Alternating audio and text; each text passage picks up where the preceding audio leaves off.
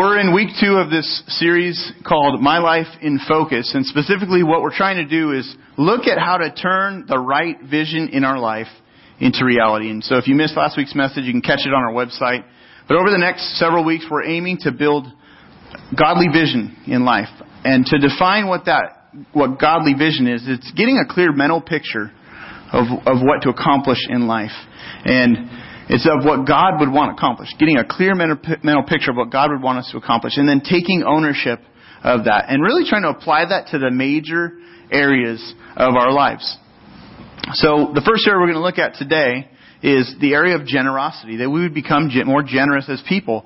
And making the most of the resources that we've been given. Now, I know that talking about money creates inner turmoil at church. And so anytime we talk about money or we hear about money at church, it creates this kind of anxiety rise in our lives. And whenever the issue of money comes up, and it comes up on occasion in churches as you go to church.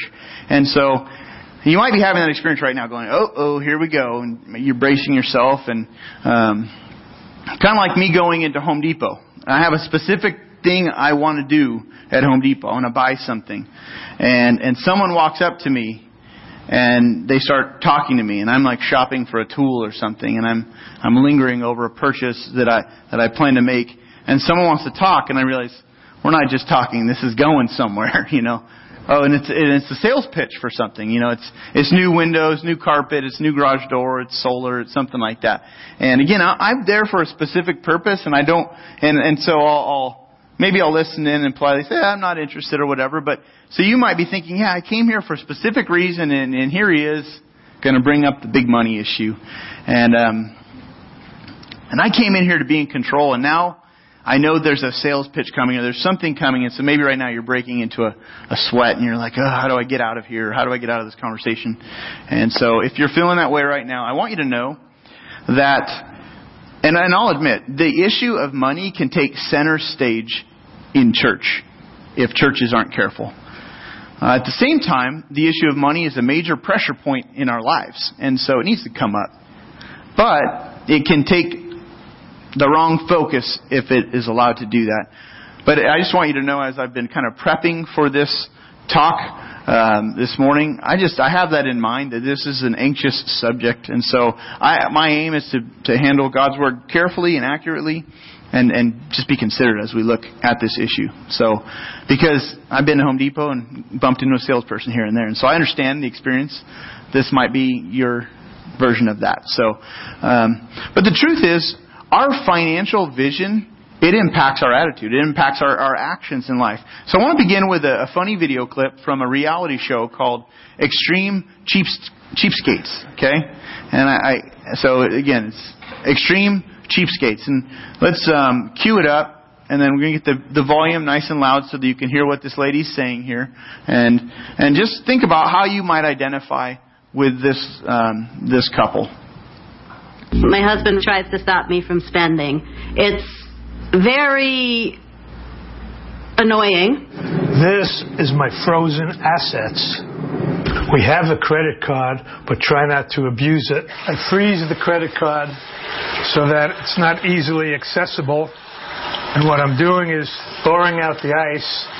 And it's a lot of effort, so in order for my wife to use it, she has to put some labor into it.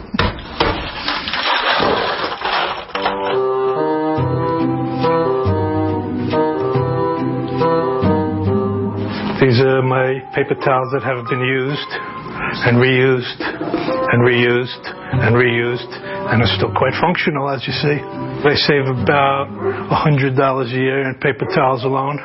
Coffee is very expensive, so instead of using it freely, I kind of reuse it. This one's gotten 3 or 4 cups out of it already, but I'm still not done with it yet.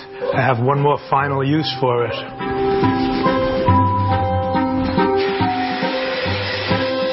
Window cleaner costs probably around $3 a spray bottle. Well, I don't purchase it. I make my own out of the coffee ground. I shake it up. Although it appears to be dirty, you will see how clean it can get a window. I'm saving an additional $3 every month or so. which adds up to maybe $40, $50 a year. Clear as daylight. My husband. There you go. So extreme cheapskate. How do you identify with that clip? I mean, maybe you feel restricted. Maybe you're like the wife and you're like, I feel that way. He's restricting me so much. Or maybe you're the husband and it's the wife that's restricting you from being able to just use resources freely. Or maybe you just got some great ideas for saving some money right there. And it actually is sparking some other things in your mind. So I'm going to ask you to focus. Try not to get distracted like, I wonder what else we're wasting on, that's kind of gross. The paper towel thing, that was a little bit, that's way too extreme right there. So, but this man's picture of money, his vision, his financial vision is linked to everything in the rest of his life. And having the right vision financially is something that the Bible addresses again and again. Jesus, he loved to tell stories to illustrate his points. Those stories were called parables. And so he shared many things in parables, these short stories. And nearly half of his parables in the New Testament somehow connect to money. Why? Well, because money and possessions reveal what's going on in our hearts. Our use of money, our thinking about money, it reveals so much about our hearts. And Jesus, he, in his ministry, he targeted the heart issues, didn't he? He just got right at the heart issues, the things that were most important to us. And we all have mixed emotions. We all have mixed motivations when it comes to money. There's the emotion of fear. Like it's all going to be gone just like that. Or it could be gone, so I gotta hold on to as much as I can. And sometimes I found myself frozen in fear regarding the future and financial decisions. Like, what if this is the thing that just totally ruins, and so the fear could take over. Or greed. I've battled with greed at many points. You've battled with greed, I'm sure, as well. It's the thought of, I need to get as much as I can, as fast as I can. This can almost be an obsession. Pride. I battle with pride in regards to money. Or irritation, like, why do people not take better care of themselves? Why are they always needing help? Why aren't people more responsible with their money? Don't they know that money doesn't grow on trees? So we have all these different emotions, and whichever emotions you have, your vision of money has very real power in your life. And so here's a principle that the Bible teaches. You find this on your listening guide here that we've provided. There's a verse there, 2 Corinthians 9, verse 6 and 7. But underneath that verse, which we're going to look at that verse, you see this principle. It's this: the measure of generosity that I use determines the harvest that God allows me to experience. Okay? The measure of generosity I use determines the harvest that God allows me to experience. God makes sure that the level of my generosity is intricately linked to my relationships, to my purpose in life, my emotions, my outlook. I cannot just compartmentalize this area of my money. What's in my wallet or what's in I can't compartmentalize that area because it spills over into everything else. And I want to show you how this works by looking first at a crisis from the first century in the early Christian church. There was a crisis, and I want to give you a quick rundown of the crisis. Okay, Christians in Jerusalem were, in the first century, they were experiencing persecution for their faith in Christ. And so many people fled the persecution by just leaving Jerusalem and moving their families and settling in different places.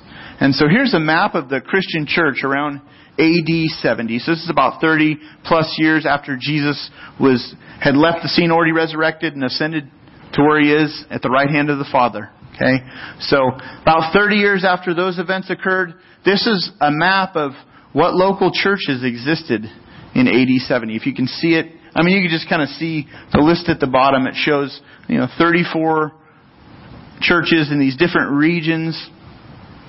And basically what we see is how the gospel or the message of Jesus was on the move throughout Asia Minor, outside of Jerusalem basically, and up into Asia Minor, over into Europe and spreading into Europe, heading towards Rome, and then even into North Africa. Persecution actually helped the spread of the gospel message outside of Jerusalem. Jesus said that the Holy Spirit would empower the church to spread the message of Him, first in Jerusalem, Judea, and then all the way to the ends of the earth, right? And this is how it happened. In many ways, it was the persecution that actually pushed the message further outside of Jerusalem and began impacting the rest of the world. So many people fled Jerusalem because of the persecution. However, some people chose to stay in Jerusalem. They didn't have the resources to just leave. And so they stayed put in what was familiar for them. And when there was a big famine that struck in the first century. And when the famine struck, many people were in need, especially those who were still there in Jerusalem, who did not flee. There was widows, there was orphans, there was those with disabilities. And in the church, in the Christian church, they were really struggling and starving to death. And so, here's an image kind of depicting the Jerusalem famine. They really had the church, the Christians had nowhere to turn for aid apart from asking God to help them and asking God to move on the hearts of other people in other towns to where the gospel had already spread and was on the move, that people would send aid back to them. That was really their prayer, that others would hear about their need and that they would show kindness by sending money and aid back to help them out. But communication was nothing like it is today. There was no news reporters, no humanitarian groups, no internet, no email. In those days, you had roads and you had messengers. And so if I wanted to get a message to someone far away, I walk the road and I bring a letter from people. Or I'd come and I tell you what has happened in Jerusalem. So Paul, one of the early church leaders, one of the main pioneers who took the gospel message of Jesus out really to many of the churches outside of Jerusalem, he begins to communicate this famine in Jerusalem. And he starts telling other people in those other churches, hey, the church in Jerusalem needs your help.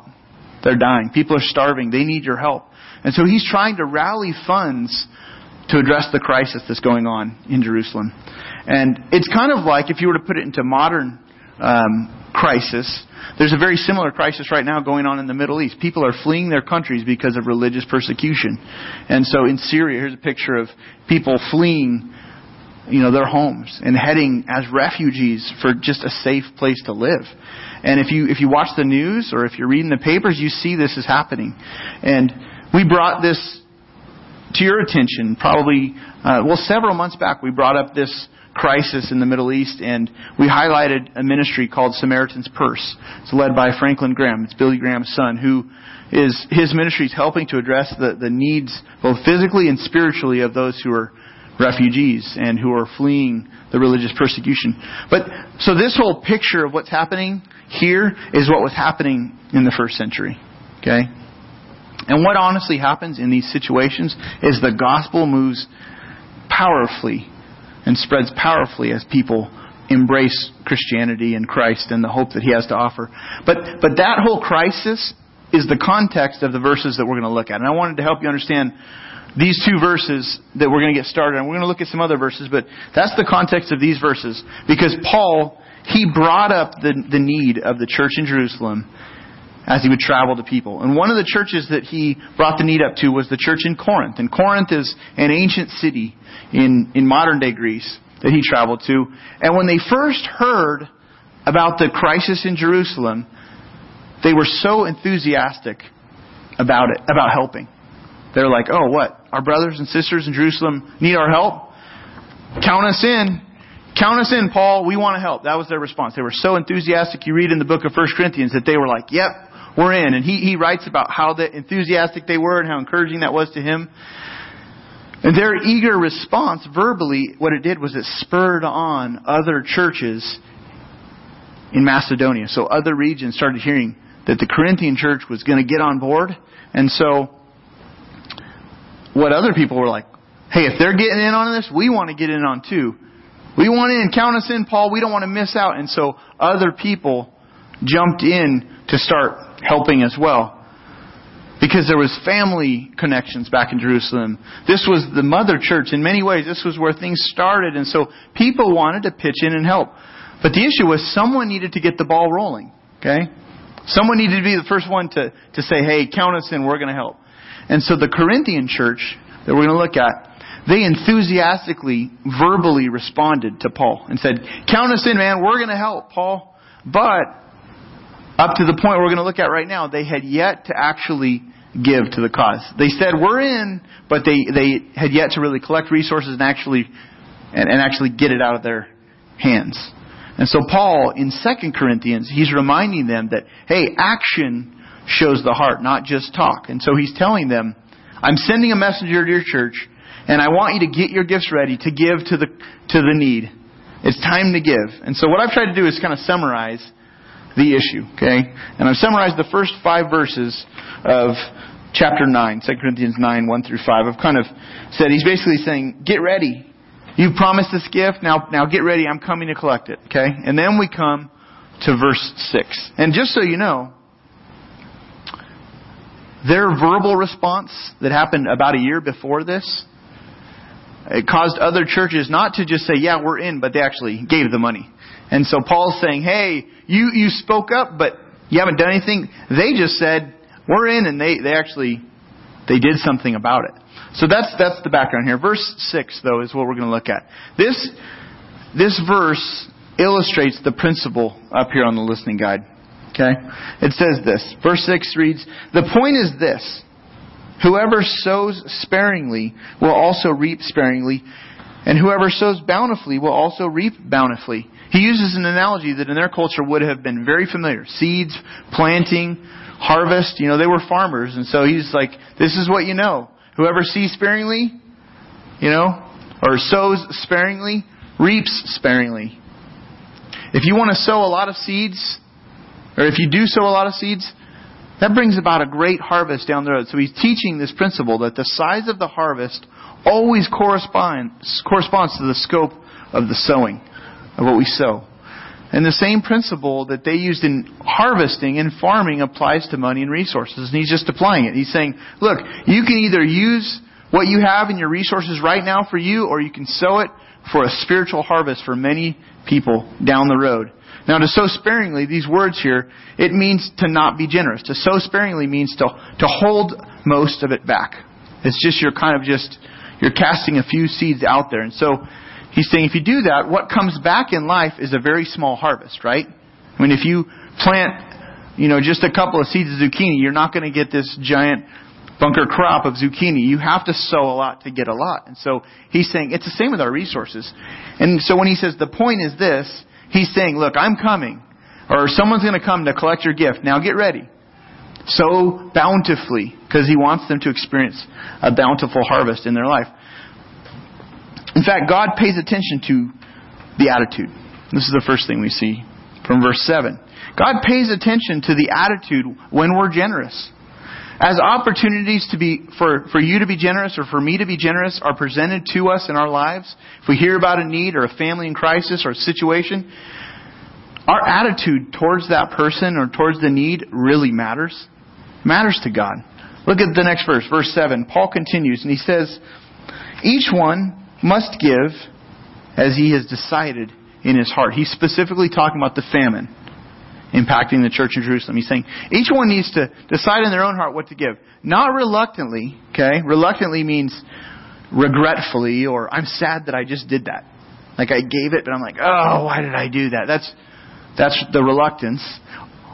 Or, he says, under compulsion. Like we're feeling a tremendous amount of pressure.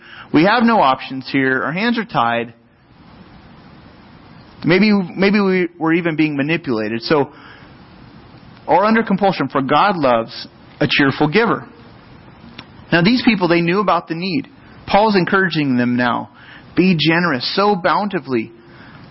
But not to do so flippantly, he says. Don't just do it flippantly. He says, think it over. Think about what you're going to give, and then give sincerely from your heart.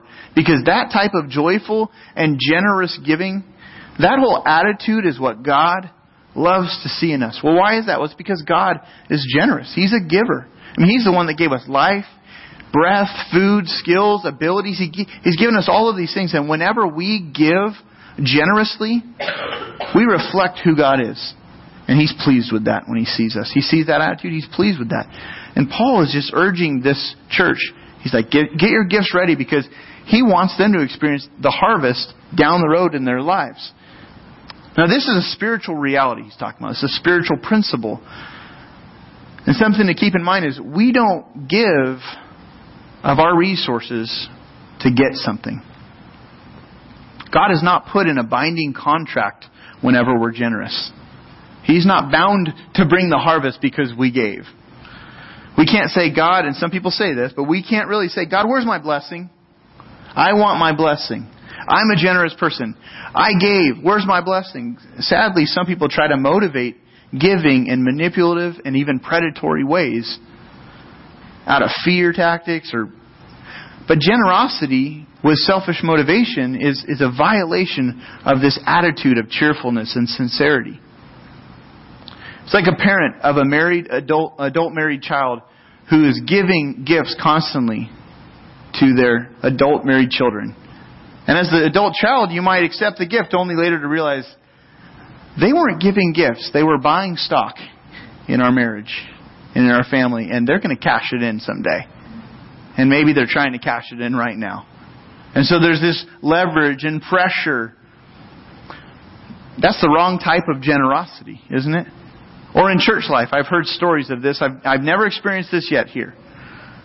About people who try to push an agenda on major decisions, and the leverage that they use is, after all we've done to support this place, I can't believe you're not going to do what I think here.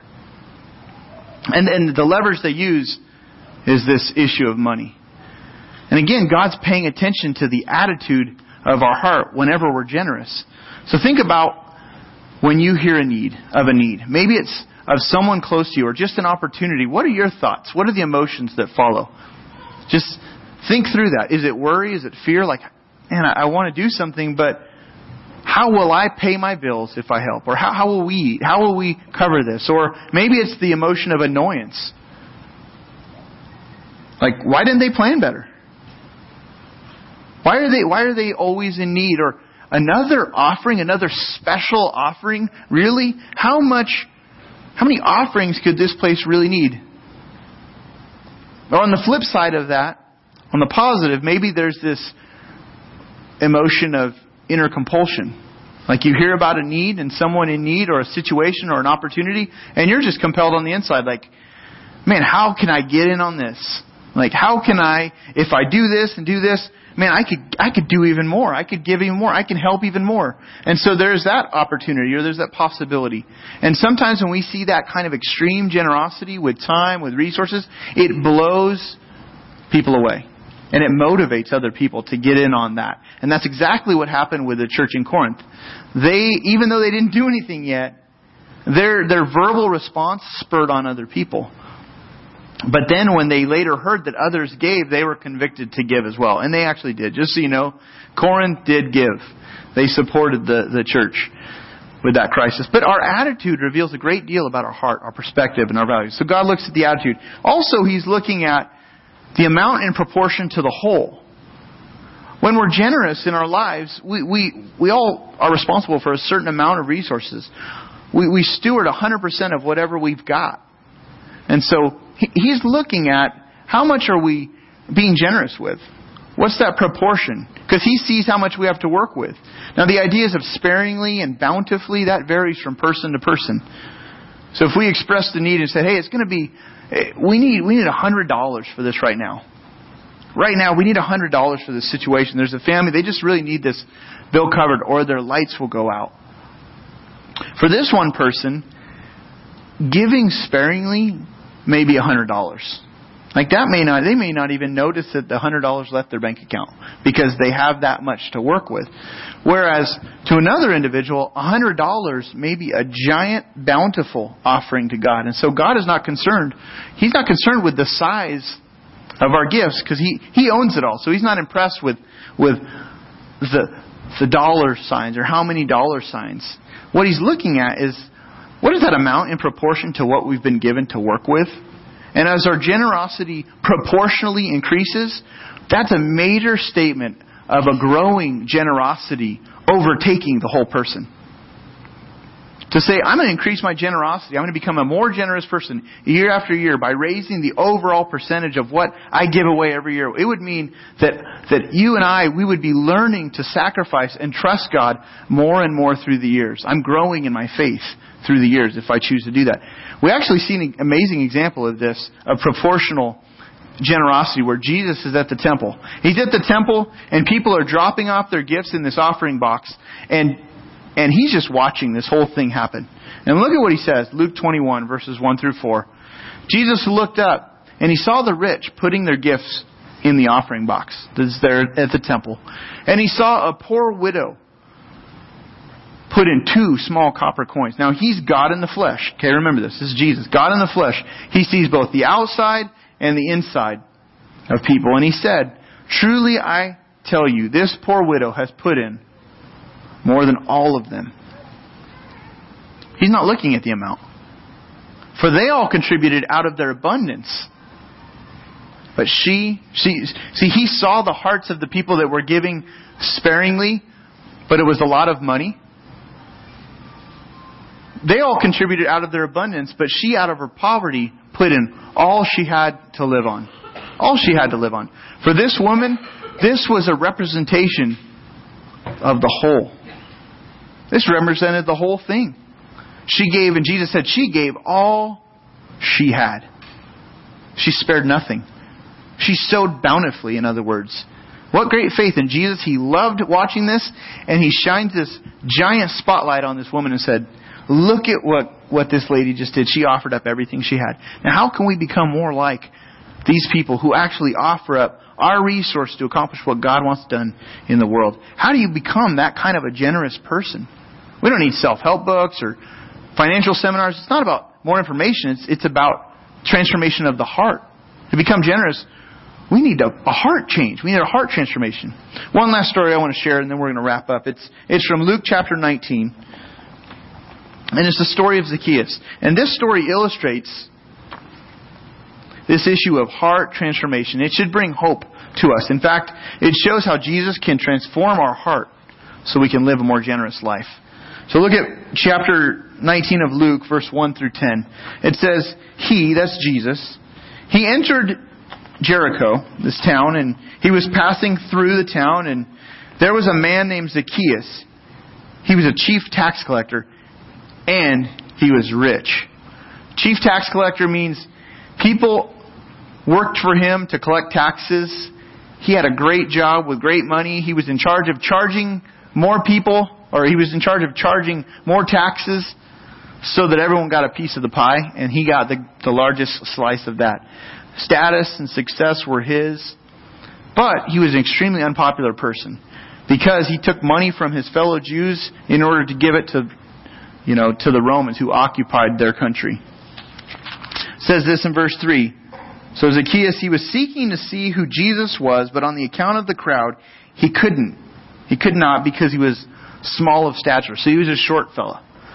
Now Zacchaeus, he heard who Jesus was. He was intrigued, but he was too short to see him. Couldn't catch a glimpse of him. Look what happens. Verse 4. So he ran on ahead and he climbed up into a sycamore tree to see him, for he was about to pass by. He didn't want to miss it or pass that way. Someone caught a photo of it, and we got a recovery of it. So it's blurry these days, but, close to 2,000 years will do that. So when was the last time you ran to see someone you wanted to see? When was the last time you climbed up into a tree to get a better vantage point? The last time I remember doing that I was probably in 4th grade, and it was at a 4th of July parade in Sonoma, where I was living in 4th grade, and I was a boy. I wanted to get a good view of the parade. We had a great parade in our town. But that's normal for a child. But in that culture, men didn't run and men didn't climb trees. So the big question is, what would cause a grown man to humiliate himself and to be so urgent about this? Look at verse 5. When Jesus came to the place, he looked up and he said to him, Zacchaeus, hurry and come down, for I must stay at your house today. I must stay at your house today. So he hurried and came down and received him joyfully. Not only did Zacchaeus catch a glimpse of Jesus, but Jesus spoke to him directly. And then Jesus offers a hand of friendship and says, I want to stay at your house, Zacchaeus. You only went to the house of people that you really cared about. So this was an expression of love and care that Jesus extends his hand of friendship. Notice what Zacchaeus does. He hurries down. He doesn't delay. He doesn't say, I only wanted to see you. I didn't want to interact with you. He doesn't ignore the call of Jesus. He comes down and it says he welcomes the offer with joy. Then what happens next? Verse 7 says, and when they saw it, these were they as his critics, Jesus' critics, they all grumbled. They're taking shots at him constantly. He has gone in to be the guest of a man who is a sinner. Critics were constantly taking shots at Jesus' ministry because Jesus loved people who were nothing like him. He loved the non-church people. He loved being with people who didn't have the background. He loved being with people who were far from God. And he took shots for that. Why? Well, he wanted them to experience transformation of the heart.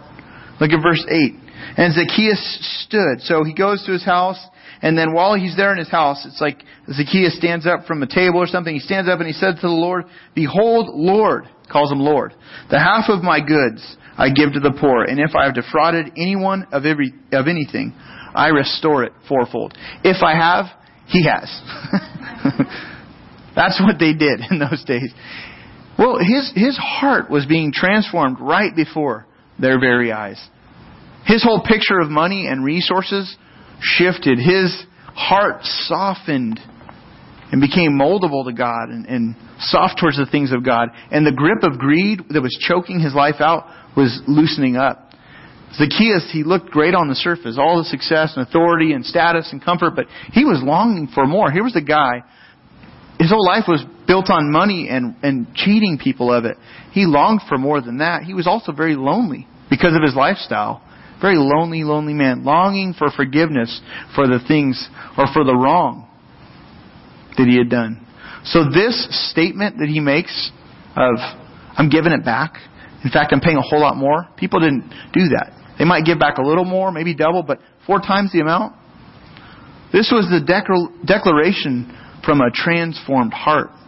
And it spoke powerfully. Look at Jesus' response. Verse 9. And Jesus said to him, "Today, salvation has come to this house, since he also is the son of Abraham. For the Son of Man came to seek and to save the lost." Jesus acknowledged Zacchaeus' faith and his willingness to change the whole direction of his life. Salvation came, and right then and there, the lost was found. And Jesus is like, "This is why I came, to seek and save the lost." And it's come for this house today. It's an amazing picture I read. And we get in our mind, Zacchaeus, he realized that his whole vision for his life was all about getting, about taking, about using for himself. Here's a man that has spent his whole life, his whole career, building his nest egg. But then he saw that in Jesus there was a brand new way, a better way of how life could be lived. And so for him, he climbed a tree, he accepted what Jesus had to say, and he changed. It was his faith, though, that caused him to run there. It was his faith that caused him to climb up in that tree. And it was his faith that brought about real repentance and change of his whole life. And what's fascinating about this story is that it all began with changing how Zacchaeus approached his money. That was the tool that God was using in that moment. Because money is a tool that God uses to get at our heart. And this is what Jesus wants to do in all of our lives. He wants to replace our current vision for our life in all the different areas of our life, not just in our resources and in our generosity, but in everything, in our relationships and how we view eternity and how we view our purpose in life. And God wants to do that. He wants to change our hearts just like He does with this man. He wants to, if we wrestle with greed and selfishness, He wants to free us from that bondage. He wants to loosen that grip in order to change our overall vision regarding money and resources. Now, the personal application for these passages we've looked at is probably going to vary from person to person, depending on how God has spoken to you this morning. I want to invite our worship team to join back up on the stage and just ask you to consider, what is it that God has said to you this morning? And if there's something in particular that He's asking you to address in your life or change in your life in regards to the area of generosity, or maybe it's that God is using this just like He did in Zacchaeus' life to say, really it's not about the money, but it's about a heart that is wrapped around the wrong things. Maybe Jesus is saying, I want your heart. I want your heart. Because for Zacchaeus, he came face to face with a God who loved him and reached out to him. And he said, God, I'll do anything to follow you. I want to respond to you. And I want to encourage you to pull out this connection card. And on the back it shows some next steps. Here's a few that we want to suggest to you, and then there's a blank line there if you have something else that you sense that God is asking you to do. One is memorize 2 Corinthians 9, verses 6 and 7. Those are the verses where Paul says about sowing bountifully and watching our attitude. This is a great verse to memorize. as we learn to be generous, that we would have the right attitude, that we'd examine that we'd wrestle down the wrong attitudes. One way to do that is to memorize verses that are on the subjects or the topics that we're trying to grow in. The second one is choosing faith in these areas. Choosing faith in my attitude, and then just in this whole idea of in my proportional generosity, in the amount that I choose to give away. And then blank line there, just if you've got something specific you'd like to jot down there, you can let us know and we'd be aware of that. In a moment we're going to be, our ushers will be coming down the aisles. If you're a guest today, I just want to thank you for coming, and we'd invite you to drop your connection card in the basket as it comes around. Our church is financially supported by those who call this church their home, and so thank you if that's you and you give regularly here, whether it's in our service or outside of our service, through our website. Thank you for supporting the ministry of Orange Crest Community Church. If you're a guest, again, don't feel any pressure to participate in today's offering. But we would love to know that you were here, and we'd love to be able to correspond with you. And so our hope is that we could help you and others take next steps with God, whatever that might be. And so let's pray. Father, thank you for your heart for us, Lord, that you... God, we've all gone our own way in life, and we've all had to wrestle down different issues. This is just one of many issues, God, that we can easily be walking our own path in as it relates to resources, Lord. And God, I pray that maybe this morning you've spoken to us and you've kind of called us down from where we're standing, and you said, look, I want to connect with you today. I want to go to your home, and I want to dwell inside of you. I want to live with you. Lord, if there's any here that have never decided to yield their lives to you, Lord, I pray that today salvation would come to those. Just as it did to Zacchaeus, and just as we've seen with so many people here, who at a certain point realized that they were far from God, in need of forgiveness and in hope.